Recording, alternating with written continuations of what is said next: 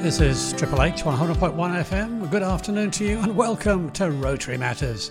My name is Ian Stewart and it's great to be with you again. Look, I'm sure I don't have to tell you that today's media are bursting with very, very sad images of people fleeing Ukraine.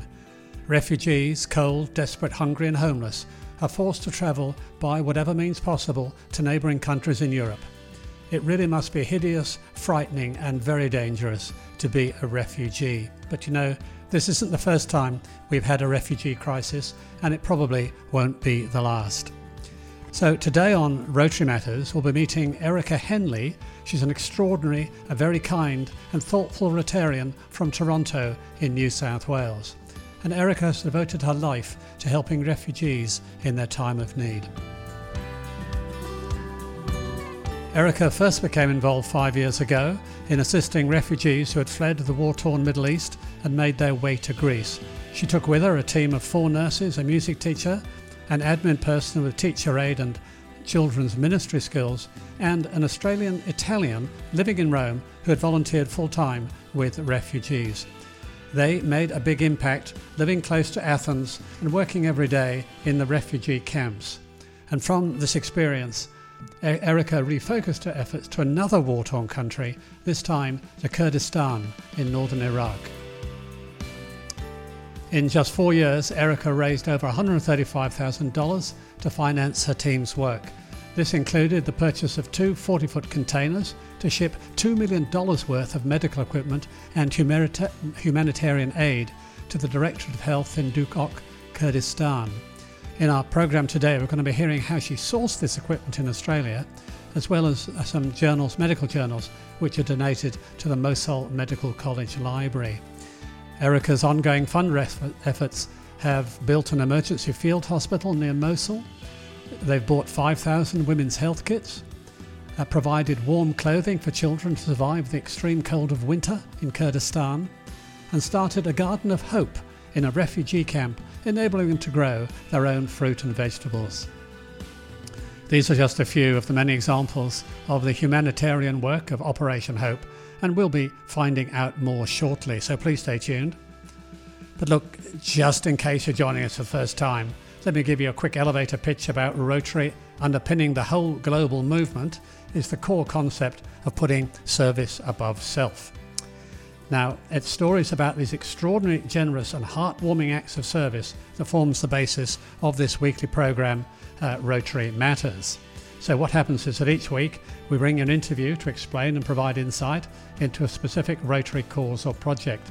It could be an international story about an Australian building a school in Nepal or running an orphanage in Kenya. Locally, we might be focusing on running a food bank in suburban Sydney, removing graffiti, beginning a community garden, or providing learning resources for schools, or helping women who are suffering domestic abuse. Around the world, there are 1.2 million Rotarians in 36,000 Rotary clubs, so it's pretty big. Here in Australia, we've got 26,000 Rotarians and 1,100 clubs. And it's in the clubs where the beating heart of Rotary resides. Ordinary and extraordinary men and women of all ages wanting to make a difference on youth programs, supporting international aid projects, and tackling health challenges like polio. It's said that Rotarians dig wells from which they'll never drink, restore eyesight for those they'll never see, vaccinate children they'll never meet, educate children they'll never know, feed hungry children regardless of colour, race or politics. So in Rotary Matters, we bring you interviews to delve into these challenges, and we meet some inspirational Rotarians and the beneficiaries of their work. So today, as I mentioned a moment ago, we're going to be learning about the work of Operation Hope Australia, led by Erica Henley, who's doing some inspiring humanitarian work to ease the plight of refugees in northern Iraq, Australia. And I had the pleasure of talking with Erica by Zoom. Erica Henley, it's great to have you with us today on Rotary Matters, a most extraordinary story around the organisation Operation Hope. I'd love you to talk to our listeners about the whole project, but it all began, did it not, back in 2016? You went to Greece. What prompted you to go to Greece, Erica? Well, at that stage, I lived in Brisbane with my husband and two sons. We lived there for 12 years. And during that time, I volunteered in projects to assist refugees who were arriving in Australia, predominantly from Iran and Iraq. In 2011, I established two playgroups and I invited refugee families to come along to allow them to assimilate into a safe place in the community. This grew into providing second-hand household goods and furniture, as well as baby items as they moved from community detention into rental properties in Brisbane. So, Erica, how did you find them? How did they find you? Well, through our church. Others in our church were running weekly English conversation classes and organising monthly community meals and legal clinics, which continue to this day. In 2016, I simply heard that a nurse in Brisbane was going to Greece to volunteer in the refugee camps as a medical volunteer. I had a phone conversation with her, although I did not know her. She had posted on some local refugee advocacy groups, and she invited me to join her as a humanitarian volunteer. So I rather cheekily, in turn, asked a girlfriend who was a nurse. She then asked her daughter, who was a nurse, and I asked my son, who was a nurse. And in all, 7 of us travelled to Greece. Because most of us were already involved in volunteer work and advocacy for refugees, this was simply an extension of our work. Okay, so a bunch of you would go over to Greece with a range of qualifications, nursing and teaching, and certainly a strong focus on helping mankind. Erica, tell us, where did the refugees come from and what assistance were you able to provide? Well, the refugees had come overland or by boat from Afghanistan, Iran, Iraq, Turkey, and Syria. This was the first time that some of us had met and assisted the Yazidi people. They're a religious minority from Iraq. And little did we know that the following year we would be travelling to Kurdistan in northern Iraq to volunteer in the numerous refugee camps, the place of refuge the Yazidi people sought after the genocide by ISIS in August 2014. Anyway, back to Greece. We were able to offer 2 distinct types of aid. Medical volunteers worked in medical clinics set up in refugees camps. They were usually run by international non-government organisations. The medical clinics were very rudimentary and had to refer patients to the nearest hospitals for ear, nose, throat, and eye consultations. The medical cases in the camps, in the medical centres, included patients with bronchitis, skin infections, malnutrition, kidney damage, and stones due to lack of drinking water, pre- and postnatal care, and birth of babies, and also long-term conditions like diabetes. So we took medical supplies, we purchased medications, and we used our rented van to transfer some of the patients to clinics and hospitals. 2 of our nurses then travelled to Petra and worked in a medical clinic set up in an abandoned sanatorium. This camp was solely for Yazidi refugees who had been brought to this camp from other camps as they were being bullied and threatened by refugees of different ethnic backgrounds. My son, Michael, recalls triaging an older woman who came to the clinic each day. She had been forced by ISIS to watch the beheading of her husband and sons in Iraq. Tragically, the medical centre in the refugee camp could not offer her the long-term psychological and therapeutic help she needed. Those of us who were humanitarian volunteers worked in the little schools in the camps. We predominantly led classes for primary age children, but then some classes for high school students and even adults. We taught English and maths and coordinated art and craft activities and outdoor games. We took 100 soccer balls donated by a young boy in Brisbane, And we subsequently spent hilarious time blowing up the balls and getting them into several of the refugee camps. We bought a photocopier and school resources for one of the schools we worked in.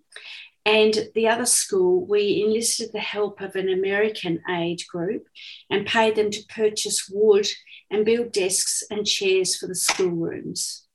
All of the schools were just simple structures with a roof and usually hessian walls. One was located in an old brick structure.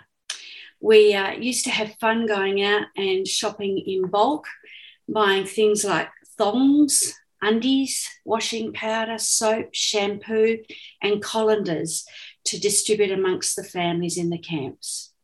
We also spent an enormous amount of time sorting through huge amounts of donated clothing, predominantly from the US, which was then distributed to the refugees through a little shop.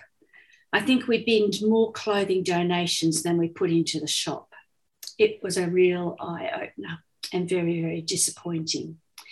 We were invited by one of the camp managers to set up a women's quiet area. Almost every woman in the camps had undergone some level of trauma and tragedy. So we set aside a corner in our huge warehouse where the women could come to have quiet time, to paint their nails, style their hair, drink copious amounts of sugary tea, talk with each other and listen to music. We're talking with Erica Henley. Erica is from Operation Hope, Australia. She's talking to us about time that she spent in the refugee camps of Greece, assisting refugees who'd come over from Afghanistan predominantly. Erica's talking about the aid that they were able to provide. Erica, how did you manage with the language when you were dealing with people from other countries like this? It's amazing how many of the refugees know English. And English is one of the most popular subjects in the schools. They all want to learn English. So it wasn't difficult. And there were also many translators around who would sit in on a conversation or be part of the class to help in those cases where people didn't know English. And for many, English, of course, was their second language. Now, you indicated that you collaborated with one or two other aid agencies, Yes. but was anybody oversighting or overseeing the entire refugee assistance program? Or was it up to you to say, well, look, there's a need over here, we'll just deal with this without reference to others? How did this sort of chain of command, if there was a chain of command, how did that work? All the camps were fenced and no one can just walk into a camp. The residents could leave the camps if they wanted to, but most refugee camps were located out in the countryside, quite a long distance from any little villages. So the community really stayed in that refugee centre. Today, we're focusing on the inspiring work of Operation Hope Australia, which for the past few years has changed the lives of refugees originally in Greece and more recently in Kurdistan in northern Iraq. Now, this all began when Erica Henley took a team of volunteers to Greece, and we find out a little bit more about where and how they lived while working in the refugee camps. Centre. So where did you and your colleagues from Australia actually live while this work was being undertaken? We had to volunteer with non-government organisations to be allowed to go into the camps. So we assisted with the projects that those non-government organisations were already involved in. Some of them ran the schools where we volunteered, and others were running other programs, sewing groups, English conversation classes. Some had set up small businesses where refugees would sew leather products, predominantly bags, that were then taken to market, usually in the countries where the non-government organisations had come from. So there's one case where an English NGO was taking the bags that were made in Kurdistan and selling in England, or I even had one sent to me in Australia to purchase. But the government in Greece and Kurdistan are in control of the camps.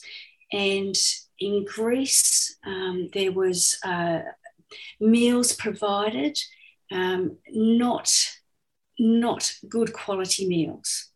And so a lot of the refugees were very hungry because the food was either not cooked well or not suitable for their diet. So there would often be a market gardener who would come in with his ute, and he'd be able to sell fresh fruit and vegetables to supplement the diets. But yes, the refugee camps were not nice places.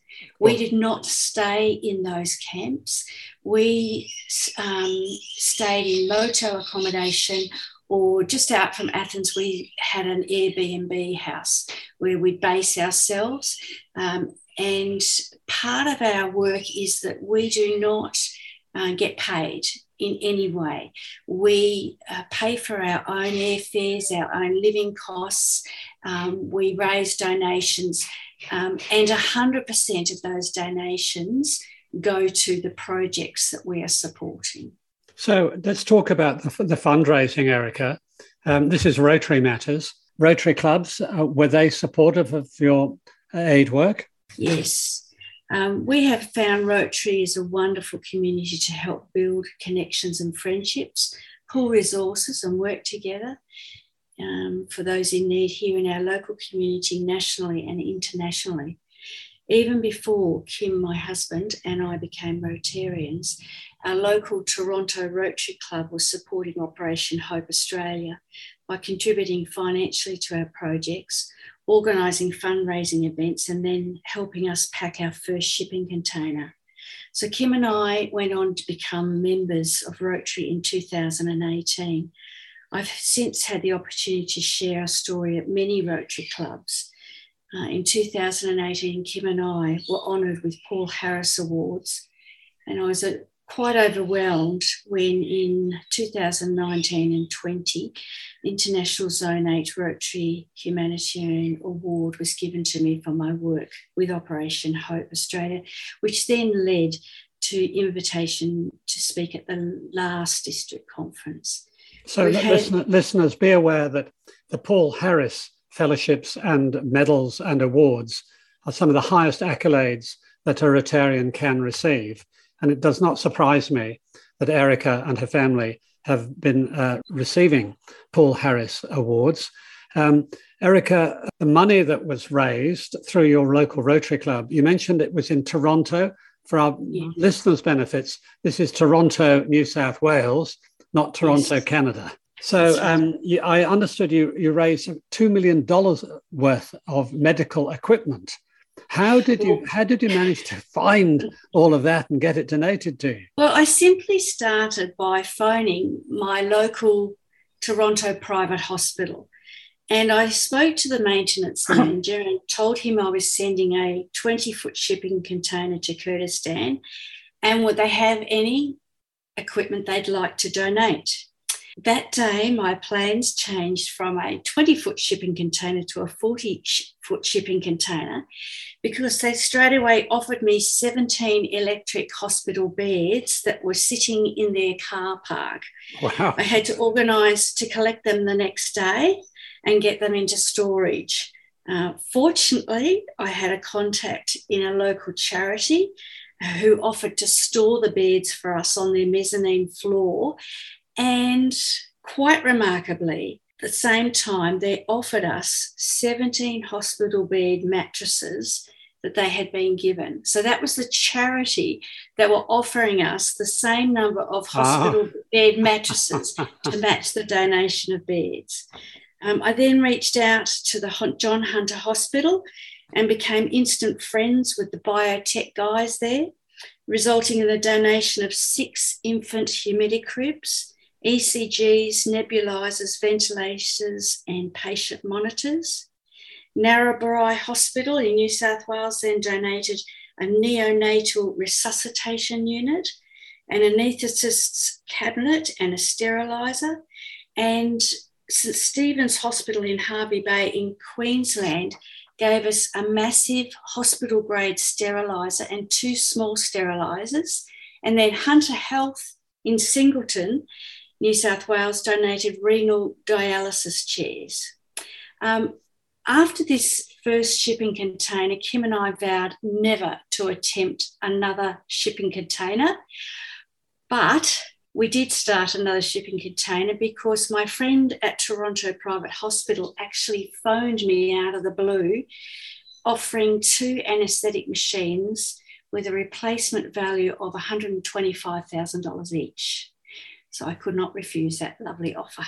So we ended up loading that container with 5 anaesthetic machines, an infant intensive care unit, 2 microscopes for theatre, 2 eye beds for theatre, a portable infant humidity crib, an ECG, defibrillators, patient monitors, 56 infusion pumps, a blood refrigerator, 8 new otoscopes from the Rotary donation in kind warehouse in Sydney.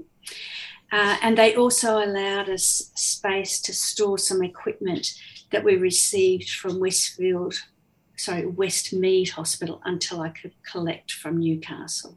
So you filled containers with this donated medical equipment from around New South Wales. It then gets shipped out. What happens at the other? Where does it end up precisely? What is the port that it ends up in? So we'll be rejoining this conversation with Erica Henley. But what an inspiring story it is of creativity, perseverance, and simply asking for some help, and magically it comes. But it does need, of course, to be governed and directed by somebody with the passion of Erica. As I say, I'll be back talk to Erica shortly. You're on back now with the story of Operation Hope Australia and the work that they're doing in Kurdistan to ease the plight of refugees. And we now find out how the containers of medical equipment, which were donated in Australia, made their way to Kurdistan. And I spoke with Erica Henley on Zoom. We shipped it through to the port of Mersin in Turkey. Mm-hmm. From there, it was loaded on, the whole container was loaded onto the back of a lorry in Turkey and driven the full length of the border between Turkey and Syria up until it got to the border with Kurdistan and Turkey. Right. And the first shipping container we had to get through customs, and that was a very, very difficult process and expensive process. Fortunately, Kim and I had planned to go there, and so we spent a couple of weeks paying fees, meeting with government officials, and getting the shipping container out into a refugee camp. We learnt from that process, and the second shipping container we did completely for the Directorate of Health in Duhok in Kurdistan. So we shipped it as far as Turkey and got it on the back of the lorry. And when it got to the border with Kurdistan, the government officials from the medical directorate went to the border and got it through customs and into their property where it is now sitting, and it was distributed into their warehouse and then out into their hospitals. So it was a much easier process, and they were very, very helpful. And of course, receiving not only this medical equipment, but thousands and thousands of pieces of clothes, women's health kits, blankets from Wrap with Love. We just had heaps and heaps of things. We had a lovely sewing group in Sydney who designed and hand sewed summer clothing for the children in the camps. We had other donations of clothing, and after my experience in Greece, I became very particular and I was the one who sorted what we would keep and what we wouldn't, and filled over 100 banana boxes with with heaps and heaps of clothes, and particularly a lot of winter clothes. So it was a lot of people donating not only medical equipment but humanitarian aid. In the case of the medical equipment, did it not require specialist skills at the other end? I mean, for example, the use of anesthesiology machinery and so forth. Were those skills readily available in order to make good use of what it was that you had provided? Exactly. Can I just take us back to the fact that in collecting this medical equipment, we were actually saving it from landfill in Australia. Right. So there was that benefit as well. Before we actually packed the shipping container, we spent many hours testing and repairing the equipment and ensuring that all the batteries were charged. We even were given a battery charger that we made sure was working, and everything was charged and ready to go. We changed the power cords so that when the equipment arrived in the containers, it was able to be simply wheeled out of the container into the warehouse and distributed to the clinic or the hospital where it was going to be used. Can I just say that Iraq and Kurdistan is not a third world country. It's because of the war, there has been a lot of devastation. And so particularly in areas like Mosul, the whole city was basically demolished. And ISIS particularly targeted libraries, hospitals and schools, apart from homes. And a lot of rebuilding has not happened. There are still colleagues of one of our directors who practices out of a caravan in the streets of Mosul. But in Kurdistan, in northern Iraq, where we travel, we don't travel into Iraq, we only travel into Kurdistan in northern Iraq. They have a very good medical system. The problem has been that with the influx of hundreds of thousands of refugees from Iraq and from Sinjar and even from Turkey, it has put the medical system under huge stress. And we felt that the equipment we were providing would be equipment they wouldn't have to purchase. And they do surgery and they have a wide range of medical services that the equipment we sent was going to be put to good use. Erica, this is an extraordinary story of very great generosity, creativity, perseverance on your part, and identifying a real human need. And if you've changed the lives, I'm sure, of many of the refugees who you've encountered, both originally in Greece and more recently in Kurdistan. I want to know, how do you personally find the time to do all of this work, some of which is here and some of which is overseas? And presumably you have a household to run as well here in Toronto. I'm just absolutely amazed. Tell us how you managed to find the time. In 2009, I gave up my career and made the decision with my husband to make myself available to volunteer in whatever capacity arose. So that's why in 2011 I was coordinating several very successful playgroups in Brisbane. But I realised a long time ago that I cannot turn my back on situations that come my way. I love having a purpose in life. I love helping out. I love solving problems. And I love being able to bring a little hope and dignity and love into the lives of some of the most traumatised people in the world. And that's what keeps me going. Well, and it's all a matter of prioritising my hours. And I have reached a stage now where my husband and I are at home alone, My father's in aged care close by. My two sons are now getting married this year, and so they have their own independent lives, and my time is more for myself and what I would like to do.